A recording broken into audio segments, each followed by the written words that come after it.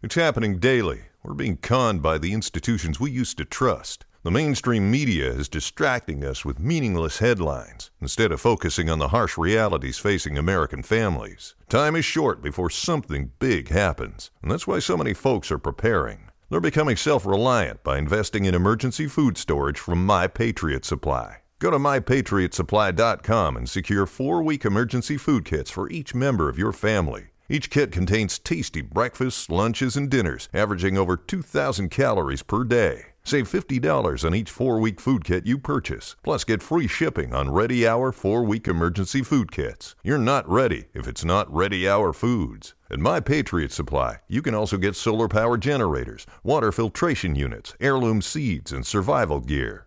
Order by 3 p.m. and your unmarked boxes ship the same day. Shop MyPatriotSupply.com today. MyPatriotSupply.com.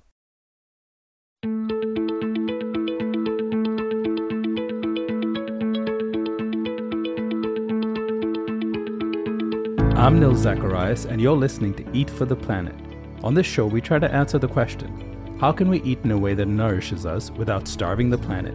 The show features conversations with food industry leaders, health and sustainability experts, as well as entrepreneurs and creative minds who are redefining the future of food.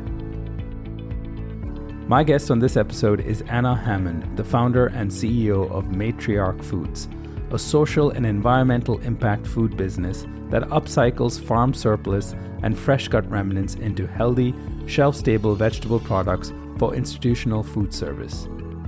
Matriark is building a circular food future, creating products that solve for inefficiencies in the supply chain while combating climate change and providing greater access to healthy food at scale. The first time I heard of Matriark Foods was while moderating a keynote panel at Plant-Based World Expo in December 2021, where Susie Weintraub, CEO of Envision Group, which is part of Compass Group USA, who was on the panel, was touting their partnership with Matriark Foods while talking about how Compass Group is working to be more plant-forward in an attempt to meet their sustainability goals. There are so many things to love about what Matriark Foods is doing, but I find their approach to partnerships with leaders in food service and retail particularly interesting. Anna and her team position their products as a solution that can help players like Compass Group and Kroger meet specific goals and targets around zero waste and sustainability.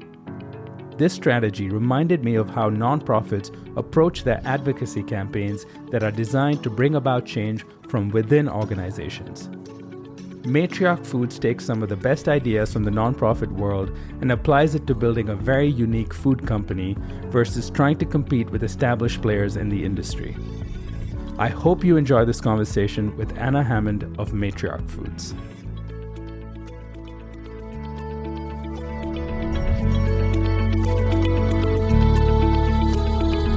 Anna Hammond from Matriark Foods, thank you so much for joining us on the Eat for the Planet podcast.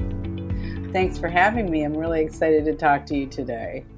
So I know you've had a long, winding road into the food industry. And so I'm always curious about what makes someone who spent the bulk of their career doing mostly very different things get interested in food systems issues. So when and how did you first start to get interested in issues around the problems with our food system? Yeah, well, I think, there's a question of like when and how, and then there's sort of the question of one's history, right? So, and I don't think I've ever started an interview really talking so much about like my history and how I grew up.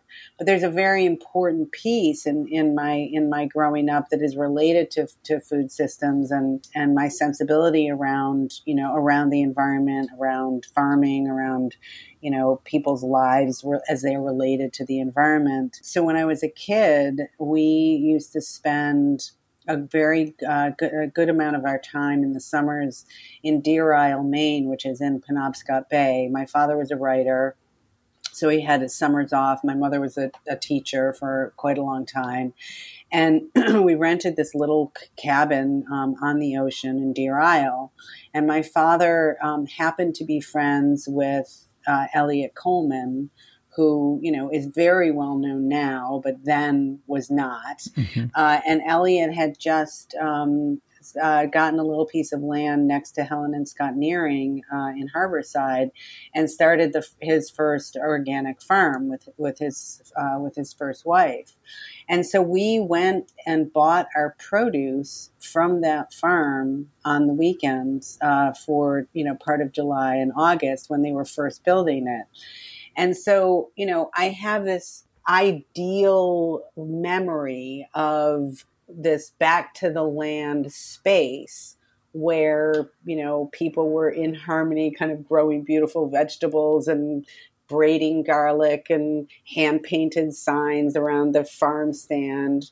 But as importantly, the quality of the food was just unbelievable. And this is Maine in the I guess it was probably early 1970s, but we started going in the year I was born in 1961, where, despite the fertility of the land and the fishing community, people in Maine were lucky to kind of eat a rutabaga in a little store, like wrapped in cellophane. But then this kind of back to land movements was starting to happen then, or sort of like the first wave of it, I guess. And so we really enjoyed the fruits of that, but also had the experience of the idealism of it. Mm-hmm. And, my father was an amazing cook. My mother's European. She was born in Czechoslovakia. She and her family came to the United States as political refugees after the Second World War. And he actually taught my mother how to cook. But cooking and sitting down to family dinner every night was a huge thing.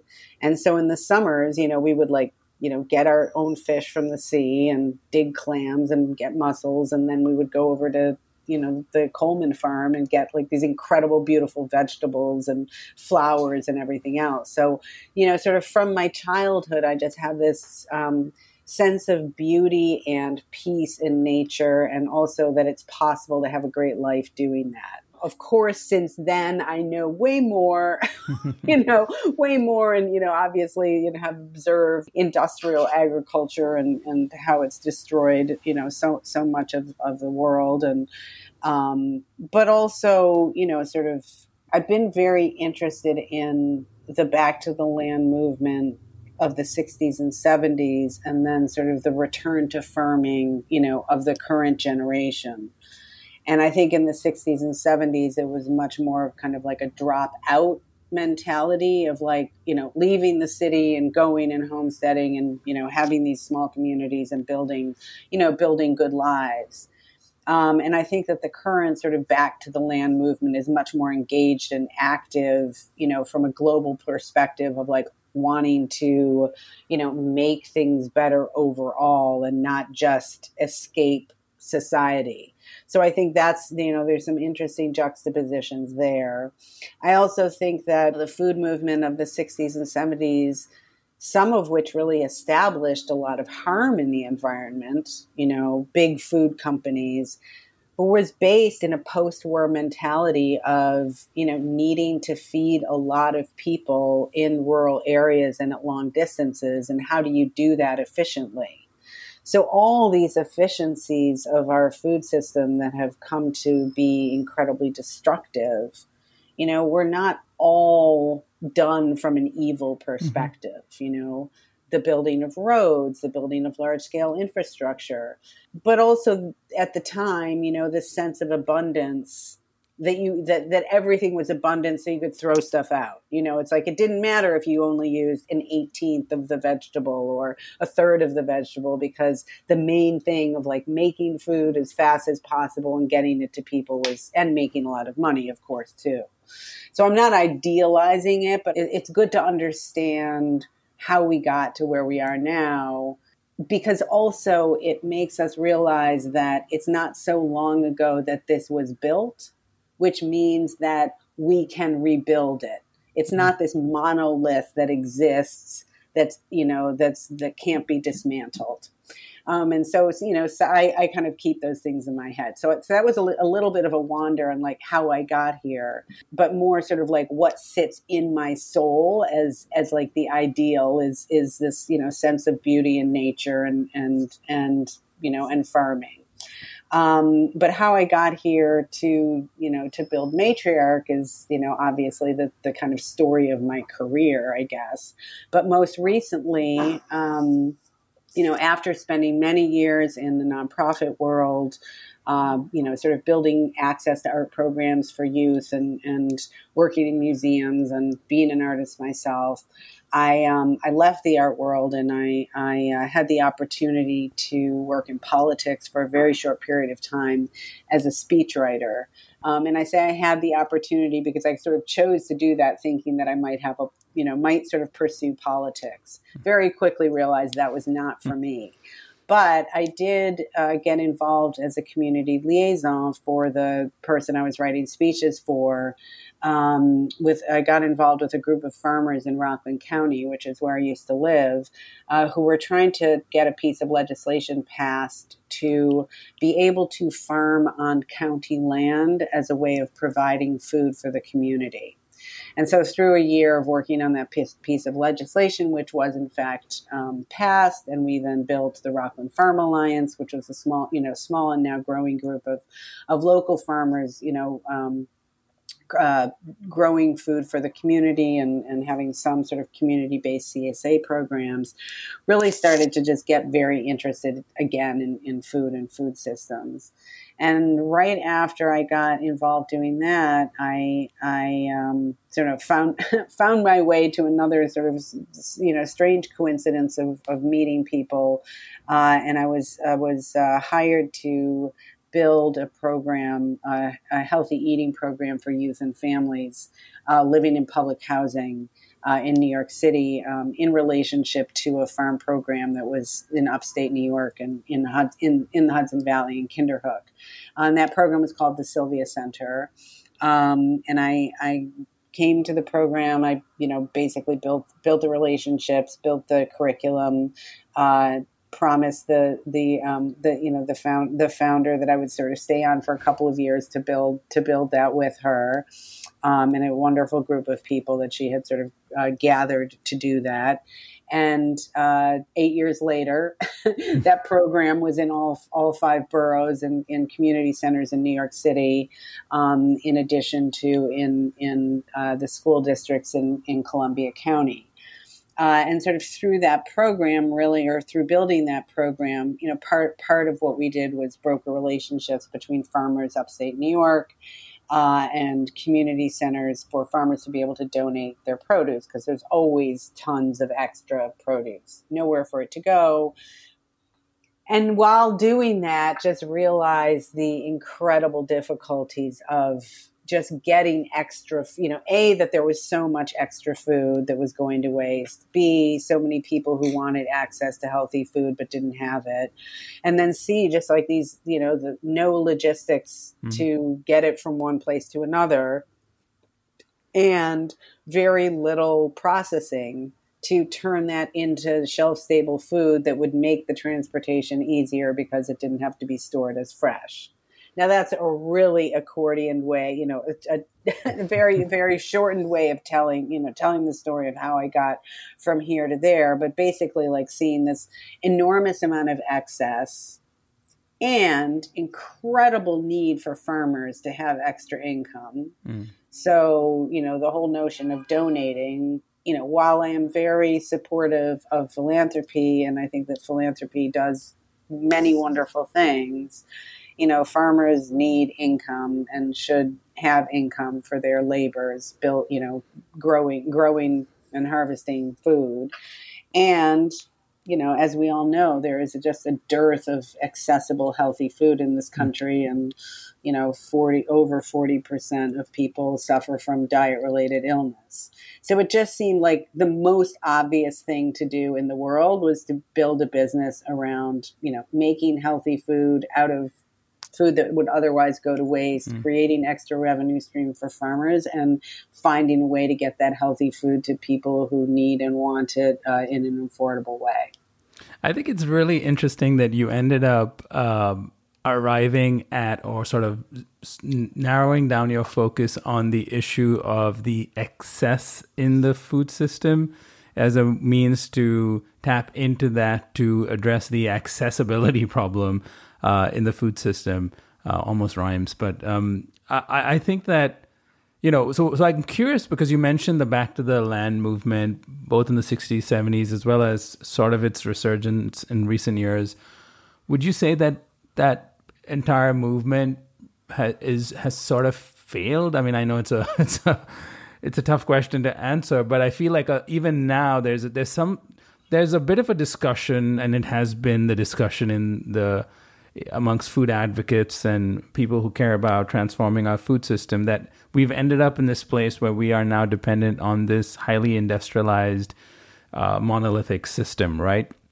And I still seem to get a sense that a faction of the movement of people that are interested in bringing about change still hold this romanticized view of like, we can just go back to how things were meant to be, and we can dismantle this entire thing and remake it. There's no proof that that was ever done before. What's the proof that it could be done now?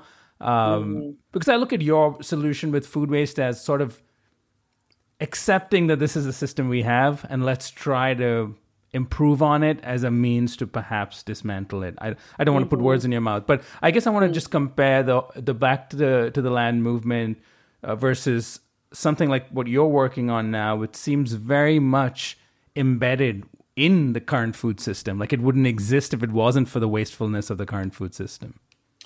Yeah, I mean, I think that, the interesting perspective, although I will make some corrections to that in terms of what we do and sort of the bigger picture of what Matriark is working on. So we do, I think that there is a lot to be adapted from even the bad things of our food system. Like the fact that we have roads in this country, means that we can move food. Now, we don't have to move it 3,000 miles. We can move it 200 miles, but we do have good roads, and we do have technology now, which we didn't have, in the 60s and 70s, which allows people to communicate, allows better systems for understanding, how much food we have and where it is, and where it needs to go. So I really think of, the current revision of the food system as being about sort of taking the good things from the past and the good things that we've learned through building these systems and adapting them toward a better future. I mean, large scale food production, if done well and if revised, could potentially feed millions of people, Mm-hmm. So we're working with some very big companies to reimagine the way that they make food and think about, like, what can you do with some of these byproducts that create additional food or additional products. But we are also working with small to mid-scale farmers because, that small to mid-scale farmers are the resiliency that we need. And nothing has taught us more about that than the last, 2.5 years of living in a pandemic where, there are food shortages everywhere, supply chain broken down, cost of transportation, through the roof. And so we have to bolster our local food systems in order to create the resiliency we need for the future. And I think that the current systems that we have in place can help us create the conditions for connecting smaller scale farmers toward the production of more locally produced food.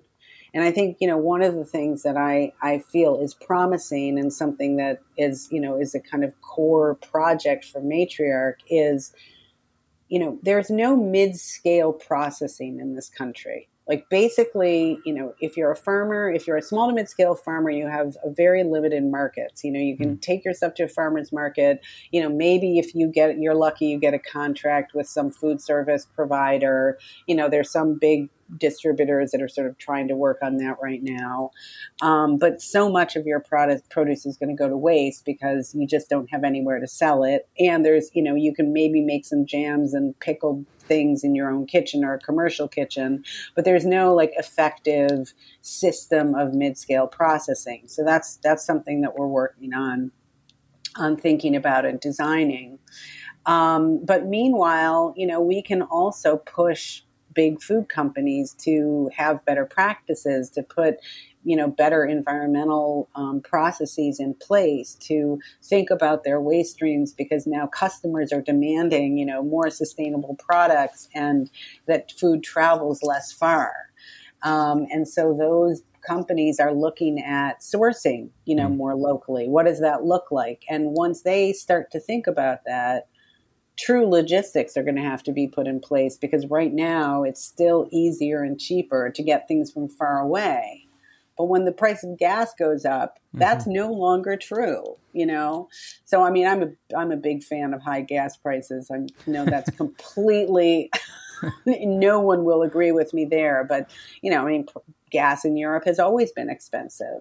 And so, people are much more thoughtful about how they use it. Sometimes having less or having things be more expensive makes you think more about how you use your resources. Yeah, I think that's so interesting that I think if I could just sort of paraphrase that or summarize what I took from that, is that maybe the original Back to the Land movement, as you mentioned earlier, was about opting out of the system and sort of rejecting the industrial path of our food system pretty early on as it was evolving in the U.S.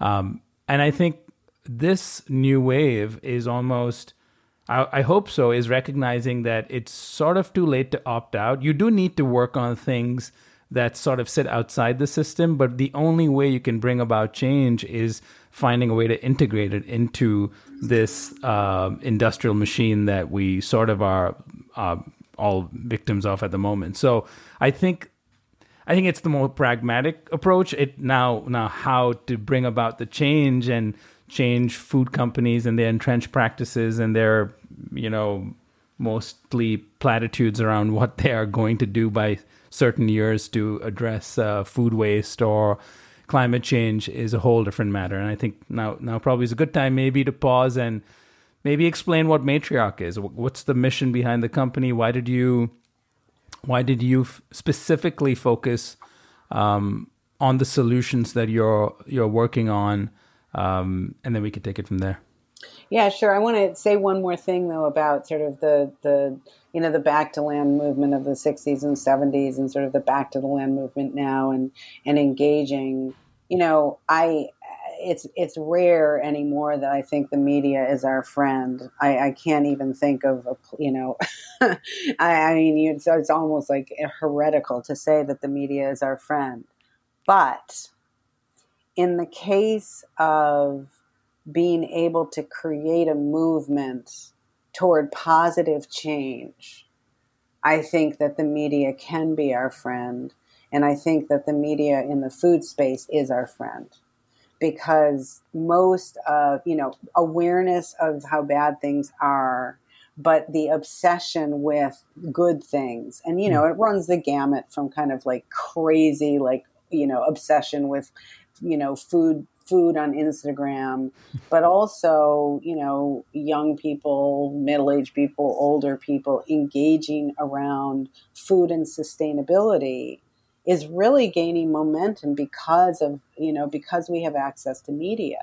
And that is putting pressure on big companies because, they have to respond to the market, and media helps create that market.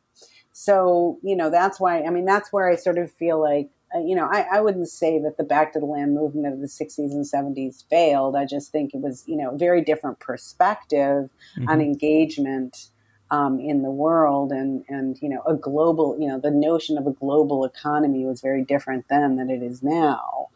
But there are a lot of positives, at least potentially, and certainly in the food system, to engage the global community around positive change and forcing positive change through, through the market.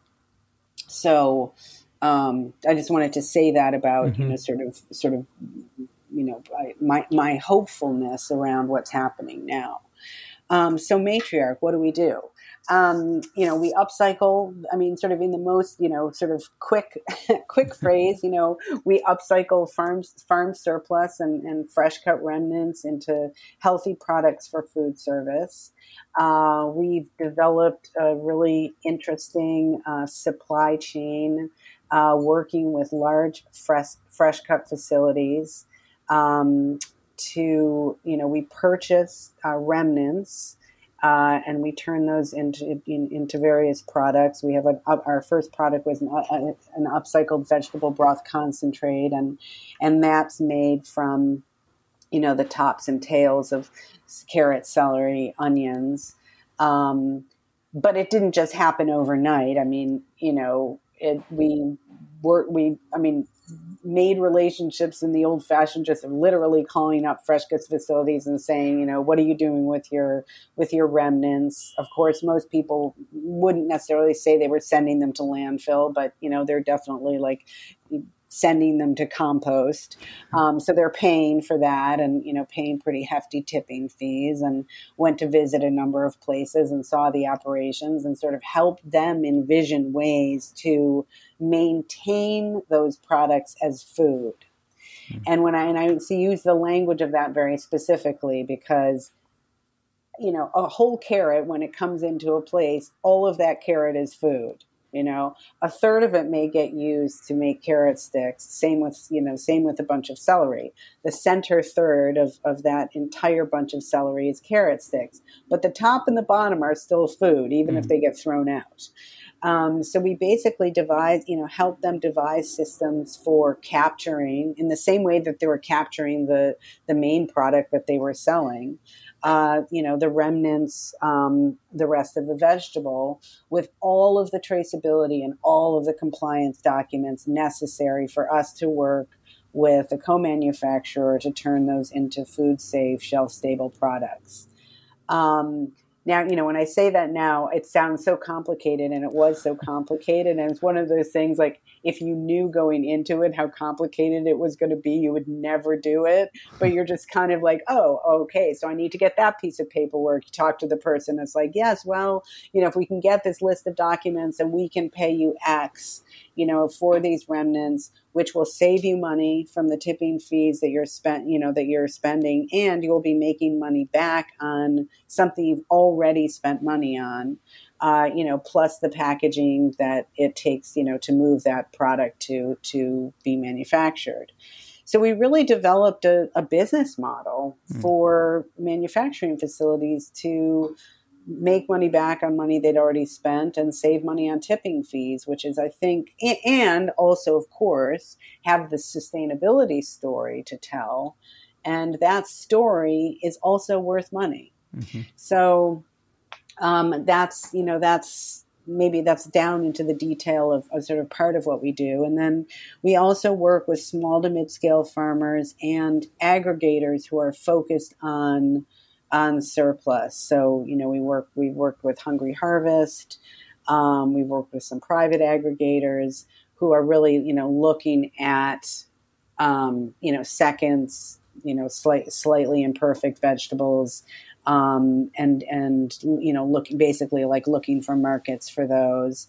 And then we're also, now that it's only 4 years since I launched this company. I can't believe that. It feels like 50.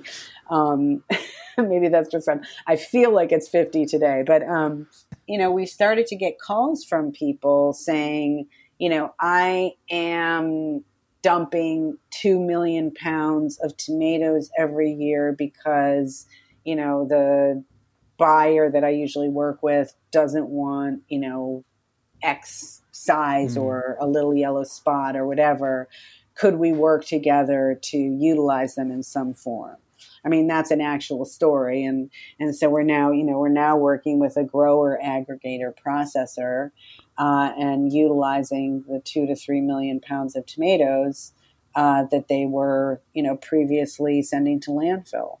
So, we're really over the last few years, we've really developed a pretty interesting supply chain that is growing, but probably as importantly, a methodology for utilizing these products and doing it relatively regionally.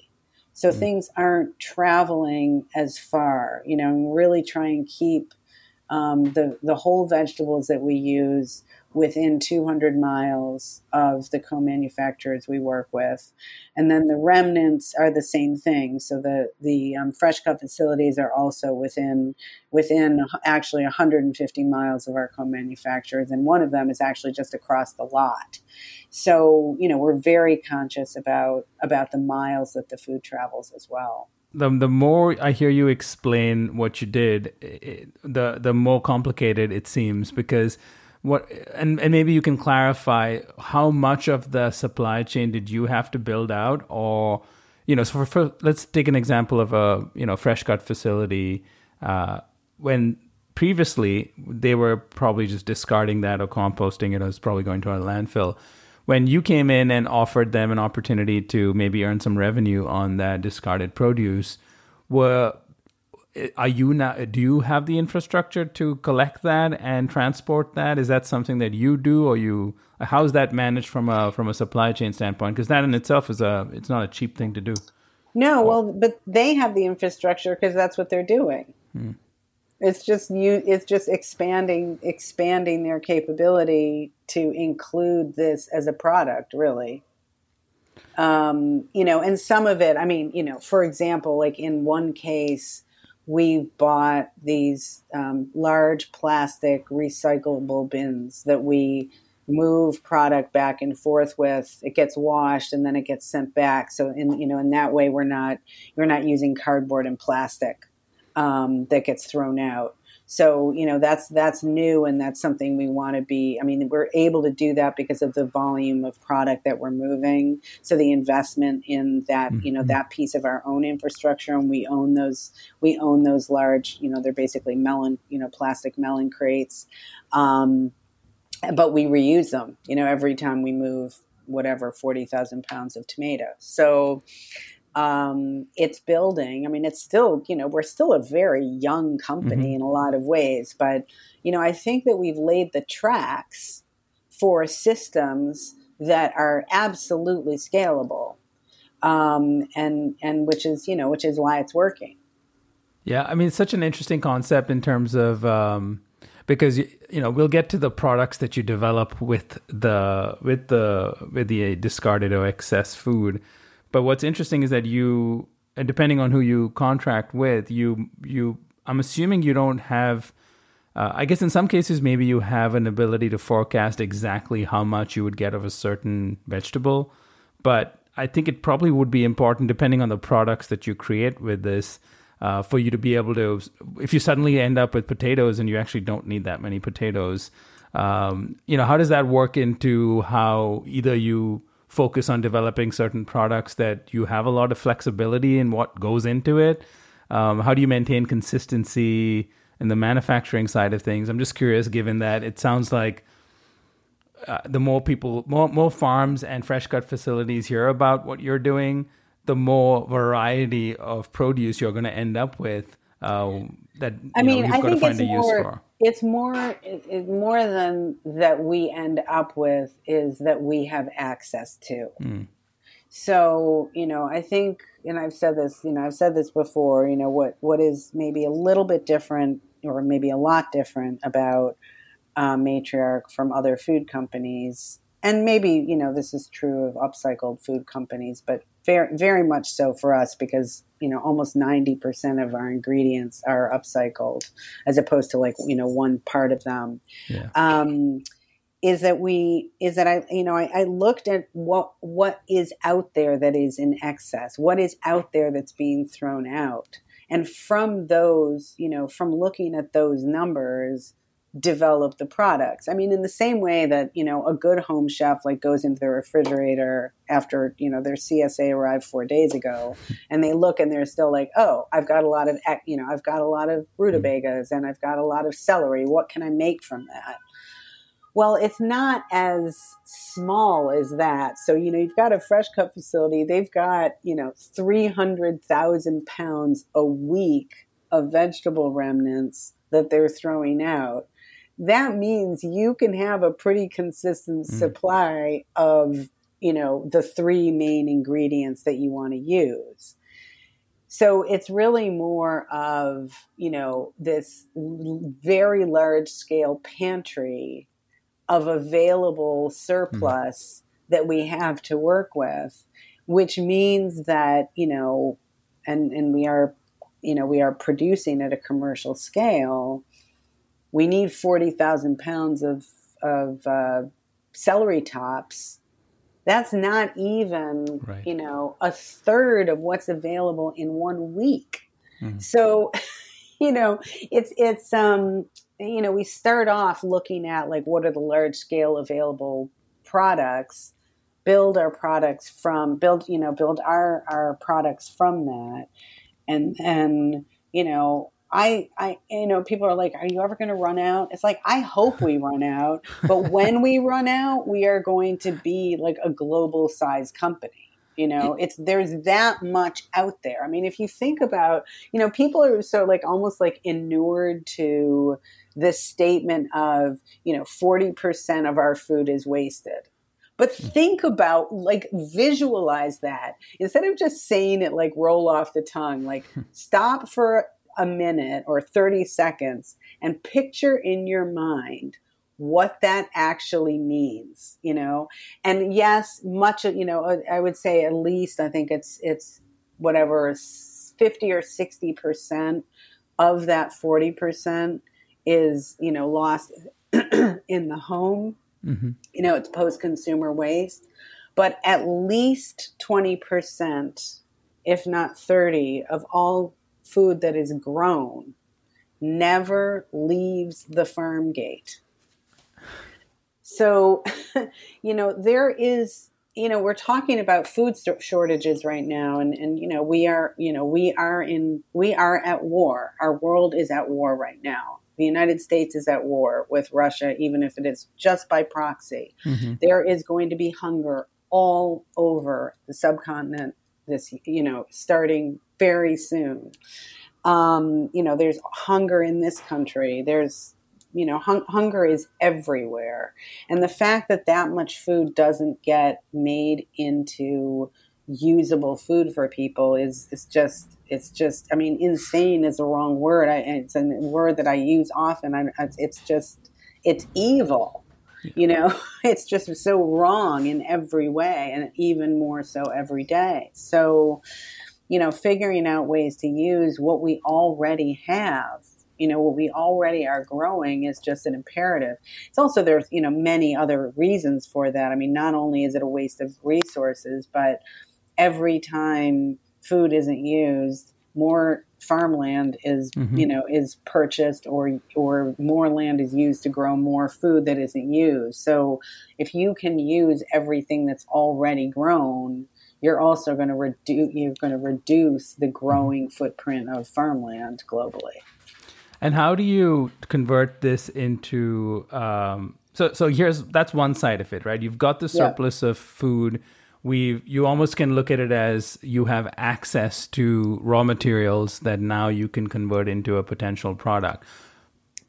But for it to truly have an impact, you've got to be able to sell that product. So tell me more about the decision to initially, the kind of product you launched with, and what are you doing now with the surplus food that you acquire or have access to? So, again, maybe it's, slightly different from most startup food companies. We decided very early on, really at the beginning, it was sort of the main focus of Matriark was to develop food products for food service. So schools, hospitals, food banks, places where people are fed on a large scale every day. And, first and foremost, that decision was because, most food that's served in places, large scale food halls, isn't very healthy. And people who eat, in schools and hospitals, unfortunately, are not being served the best food. So we really thought there was an opportunity from a health perspective to make an impact there. And also from a volume perspective, a school can feed, 3,000 or 10,000 students a day. That's a lot of surplus that's getting, getting back into where it belongs, which is feeding people. So the first product is a vegetable broth concentrate. And it really was, as I described before, from observing in these fresh cut facilities what was being thrown out. And, I just saw carrots, onions, and celery, and I was just like, oh, vegetable broth. I mean, that's what you make vegetable broth. Why would you throw that out? We don't strain it, so it's pureed actually into the product, which is also a bit different. So really, like I said before, it really is like what's out there, what can we make from it? So, we're making a passata, we call it passata plus, which is basically pureed tomatoes, a little bit of roasted garlic and salt. It can be used as a base of a tomato sauce, a pizza sauce, a tomato soup, a simmer sauce. Anything in food service that uses a tomato can use that sauce. So we're really looking at products more as ingredients, and then as like, a finished specialty item. And because that's where that's where we can use the volumes, and that's where, other food service chefs are creative. They don't always have time, but they have recipes, and they can, put 40 pounds of upcycled tomatoes into something, and it's delicious, and it's a fresh product, and, they ready to go. And what's the advantage for them? Is it cheaper to acquire the products versus using something else? It's not cheaper than commodity products now. I think, what is the advantage? The advantage is that customers are demanding that food service be more sustainable. And so, working with Matriark means that they can say, we're doing something very concrete to contribute to sustainability, like obviously in addition to many other things, but from the perspective of procurement as a way to increase sustainability. And that's growing, I think in the coming years. And I mean, we're working with, Compass Group, the largest, food service company in North America, Foodbuy, the largest GPO owned by Compass Group. We work with colleges and universities, hospitals and other, other large food service, and everyone has customers who want to know, what are you doing? What are you doing around sustainability? So right now, the incentivization is really, the story. And being able to point to an actual, an action that's also connected to a story. Now that over time is going to have to change. And it's something that, we're working with our partners on that. Like, what is the amount of spend that you're going to commit to meet your sustainability goals? But as companies have started to make very public commitments to sustainability goals, like whatever it is, zero waste by 2030, or 20% of our procurement will be, in sustainable products, they know that, that's going to come with a cost. Now that cost definitely, sometimes is a real barrier to entry. And some of the conversations we have are really like, where, how are you going to change your budgeting to increase your sustainability metrics? And sometimes it's a fast process, and a company will just commit, X dollars toward that. And sometimes it's a really slow process, glacial even. But I think that the pressure of the public is really having a massive impact there. And that's, back to what I said very, earlier on in our interview, the power of, belief that things can change, the power of media, the power of young people forcing this, the growing demographic that wants to know that where they eat is making a difference is really, really pushing the envelope. And I cannot overstate that. Whoever's listening to this, make sure that wherever you're eating, you're asking that question, because the more you ask the question is like, how are you meeting your sustainability goals? Are you serving any upcycled products? What percentage of your procurement is going towards sustainably produced products? It makes a huge difference. And I think fundamentally it's important that and I think the importance of attaching what you're doing to this larger story of upcycle food is really powerful, because the fact of the matter is, as the population increases and as the impacts of climate change continue to worsen, it's clear we need to produce more food, like some estimates, 40-50% more food in the next by 2050. And it's obvious that the current way of producing food is not going to lead us to a good place. And while we need to shift current systems and maybe shift to a more plant-forward food system, we also have to find ways to capture lost calories in whatever way we can. And if you're saying 20 to 30% of that 40% of food wasted that everyone's heard of, that stat now, is being basically wasted in the farm or in fresh-cut facilities, the idea that you can then capture those calories, I really think of it as like we're wasting calories everywhere in all kinds of ways. And how can we, instead of producing new calories, just find better ways to route those calories and distribute them in a smart and exciting way? Absolutely. And there's some really interesting work. There's a professor at UC Davis named Ned Spang that's working on a project actually to measure the lost calories in food that never leaves the farm gate. And I think that once people start to hear those real statistics, the adoption of companies like ours is going to accelerate. And the global food system is very efficient. It's just not very good at evenly distributing the calories that it produces. Right. And it wastes a lot in the process because it prioritizes speed and cost and perfection, I suppose, over the fact that we ought to be using as much as we can and finding other uses for it. So, what are you hoping the impact you can make with whether? And I'm assuming you focused on food service. I know you during the pandemic, that must have been an interesting challenge. We can probably talk for an hour just about what happened. Let's not. But yeah, we're on the other side of that one now. But yes, I mean I have to say, we more than survived because the value proposition of our company is creating access. And during the pandemic, of course, there was so much food that had been, contracted that was getting dumped. And we had a really, we wrote and received a really amazing grant from ReFed as part of their ReFed COVID Solutions Fund program to upcycle a large amount of vegetables that were being, would otherwise have been dished under into a healthy vegetable stew for distribution to food banks.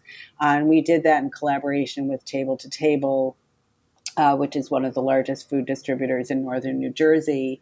It was very successful. We were able to do it partly because of COVID, but now we're in a kind of version 2.0 of that. We just received support from the Kroger Zero Waste, Zero Hunger Foundation, in addition to working with Danone communities to develop a healthy meal in a carton made from upcycled vegetables with the full nutrition of a meal with the calories of, comparative calories to a high school lunch. So about, 750, 800 healthy calories. So it's a vegetable stew with, other ingredients, when it comes out, I'll be happy to have another podcast to advertise the product itself. But that product is going to be available for food banks and emergency food as well as a retail product. So, really looking at combining better nutrition, the nutrition of vegetables that otherwise, would have lost nutrition and lost labor, land, water, fertilizer from not being purchased from farms into a product that creates better nutrition for people and better access to healthy food. So, I see that movement in our company is, a through line, through COVID and now sort of transforming to the next level. And where will that be available? Will that actually be sold at Kroger stores, or is this bigger? No promises yet. We're working on all of that, but we are the pilot. The pilot will be available in food banks and in a couple of retail locations and beyond. And the product comes out this fall. I'll be able to tell you in about a month where it's going to launch. All right. Perfect. Okay. And in terms of your existing, I know you mentioned earlier you work with Compass Group. Is that continuing to expand? Is that part of your current distribution strategy? Yeah, we have an incredible relationship with Food Buy and Compass Group.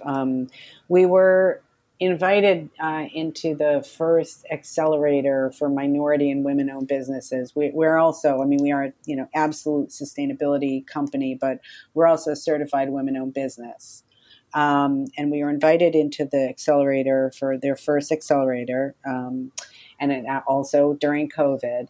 And we were able to, first of all, we learned a ton about so many things, many difficult aspects of the food system, but also, and I would say they would agree with this, they learned a lot too about how hard it is for startups to really get rolling with big food distribution. Mm-hmm. And so, all the companies that are part of that program, I really feel like we've broken the ice for a lot of others to follow, just in terms of getting your product onto the MOG and, filling out the endless paperwork and all the compliance necessary.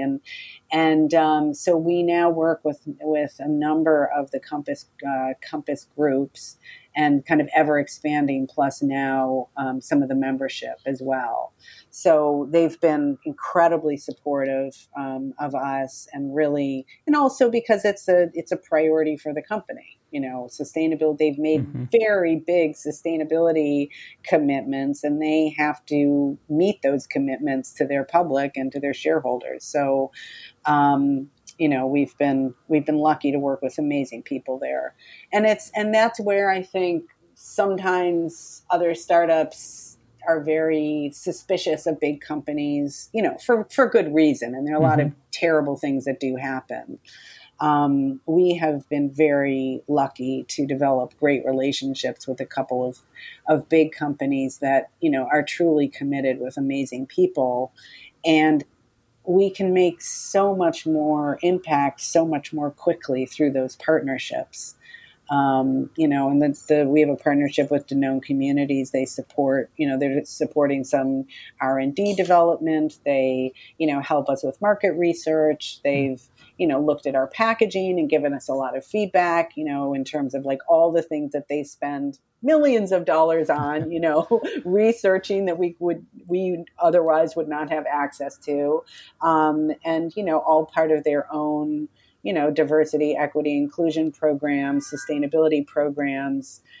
So these programs that big companies have, when they're well done, they can do a lot of good. Mm-hmm.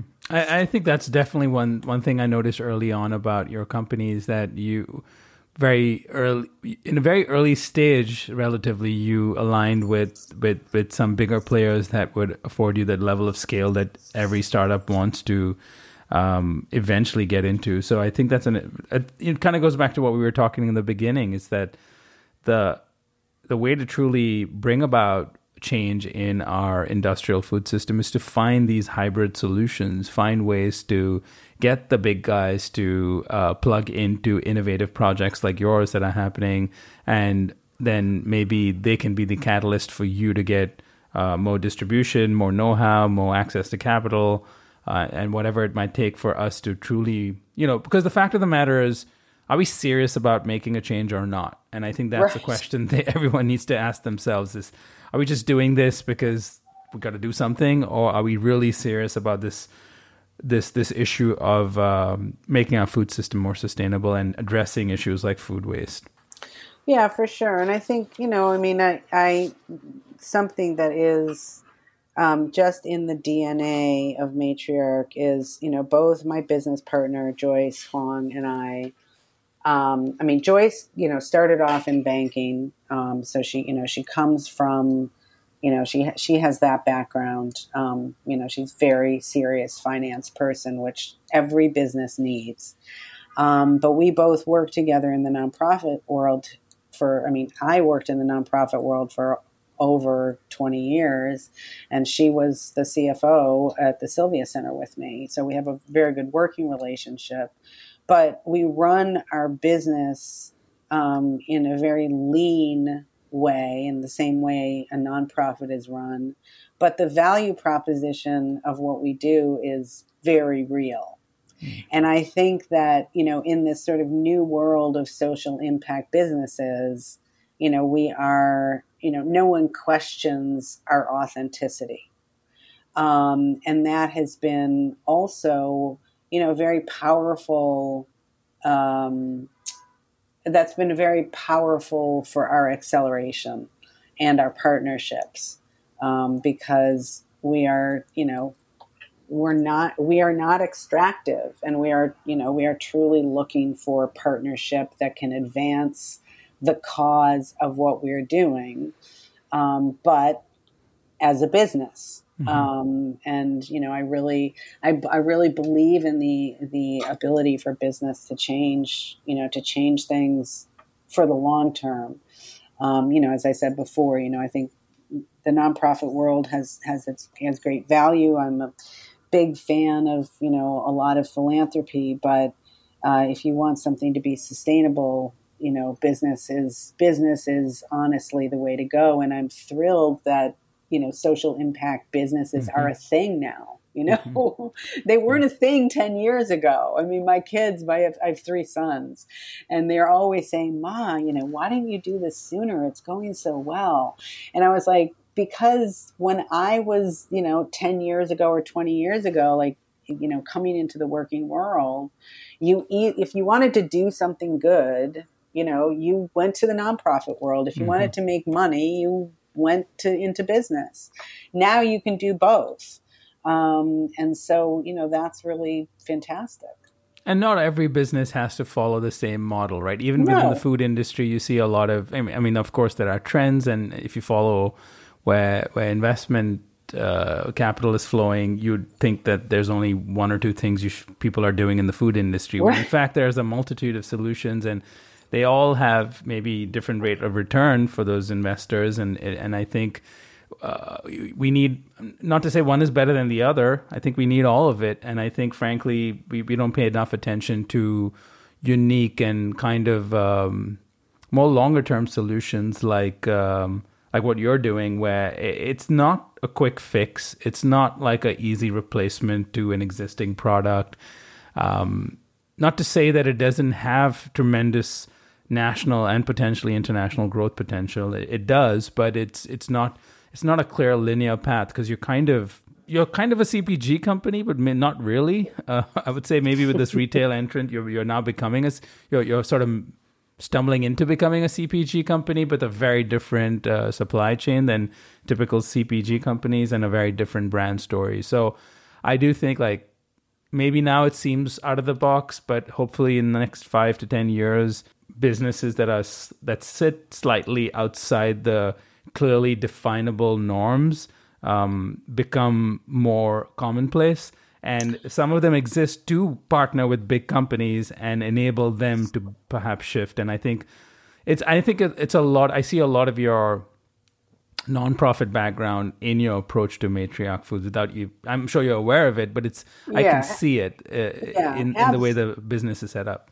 Absolutely. But I would say, I just don't think any human being who looks, and maybe I'm just, this is like, this is my old, whatever. I don't know how to describe, I'm not going to describe myself, but how can you look at the world right now and know that so few people have so much money that one of them spending 2% of what they own could solve hunger for every single person on the planet for a year?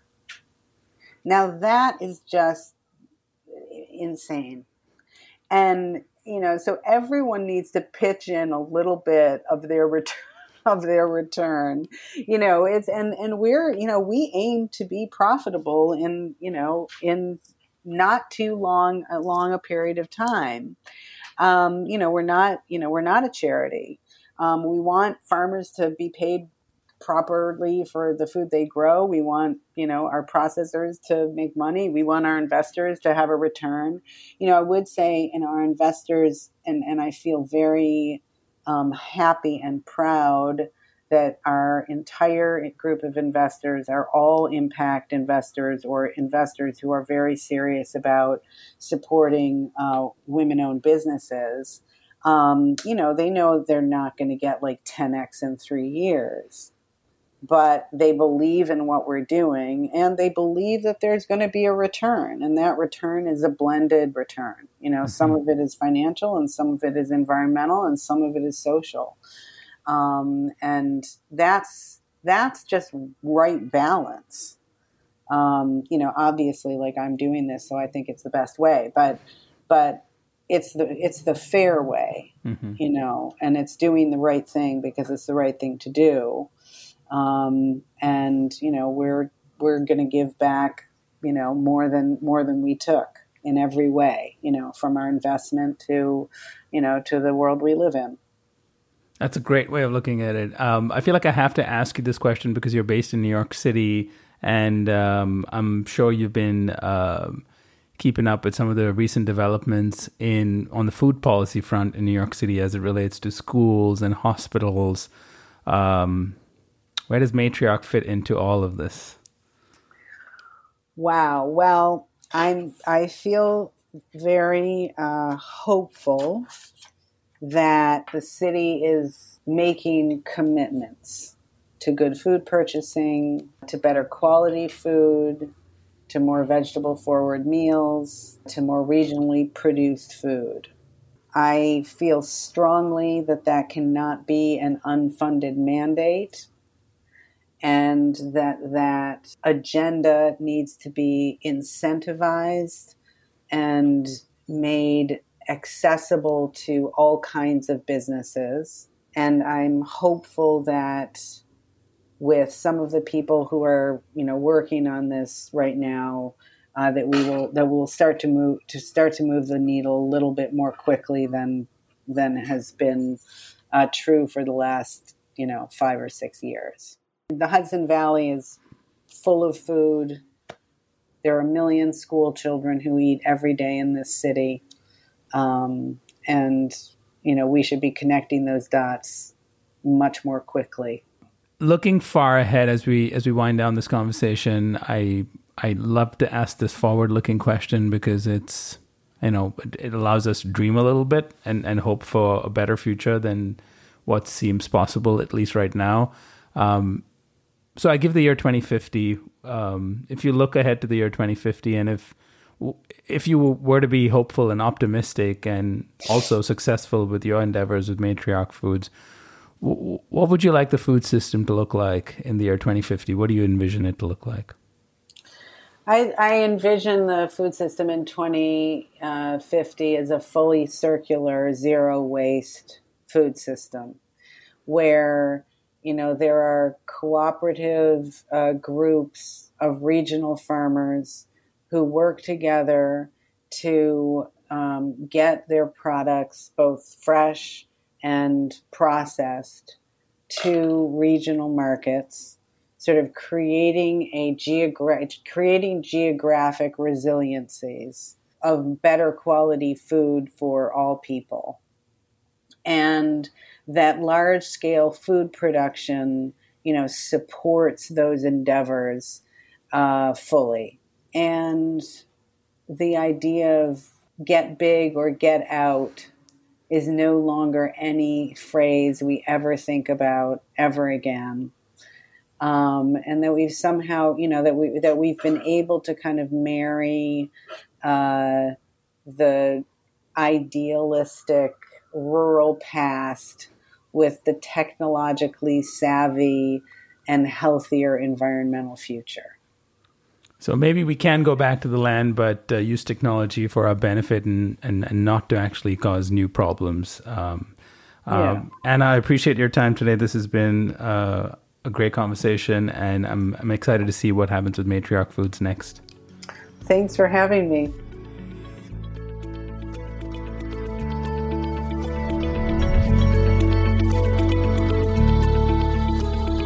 You've been listening to Eat for the Planet with Nil Zacharias.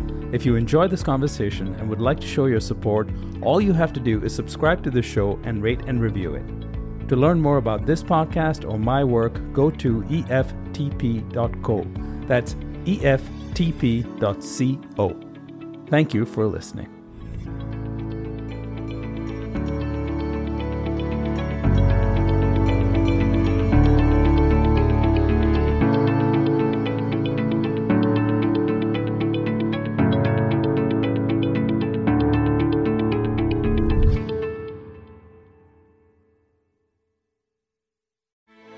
Grand Canyon University's RN to BSN online degree program makes earning your bachelor's in nursing possible.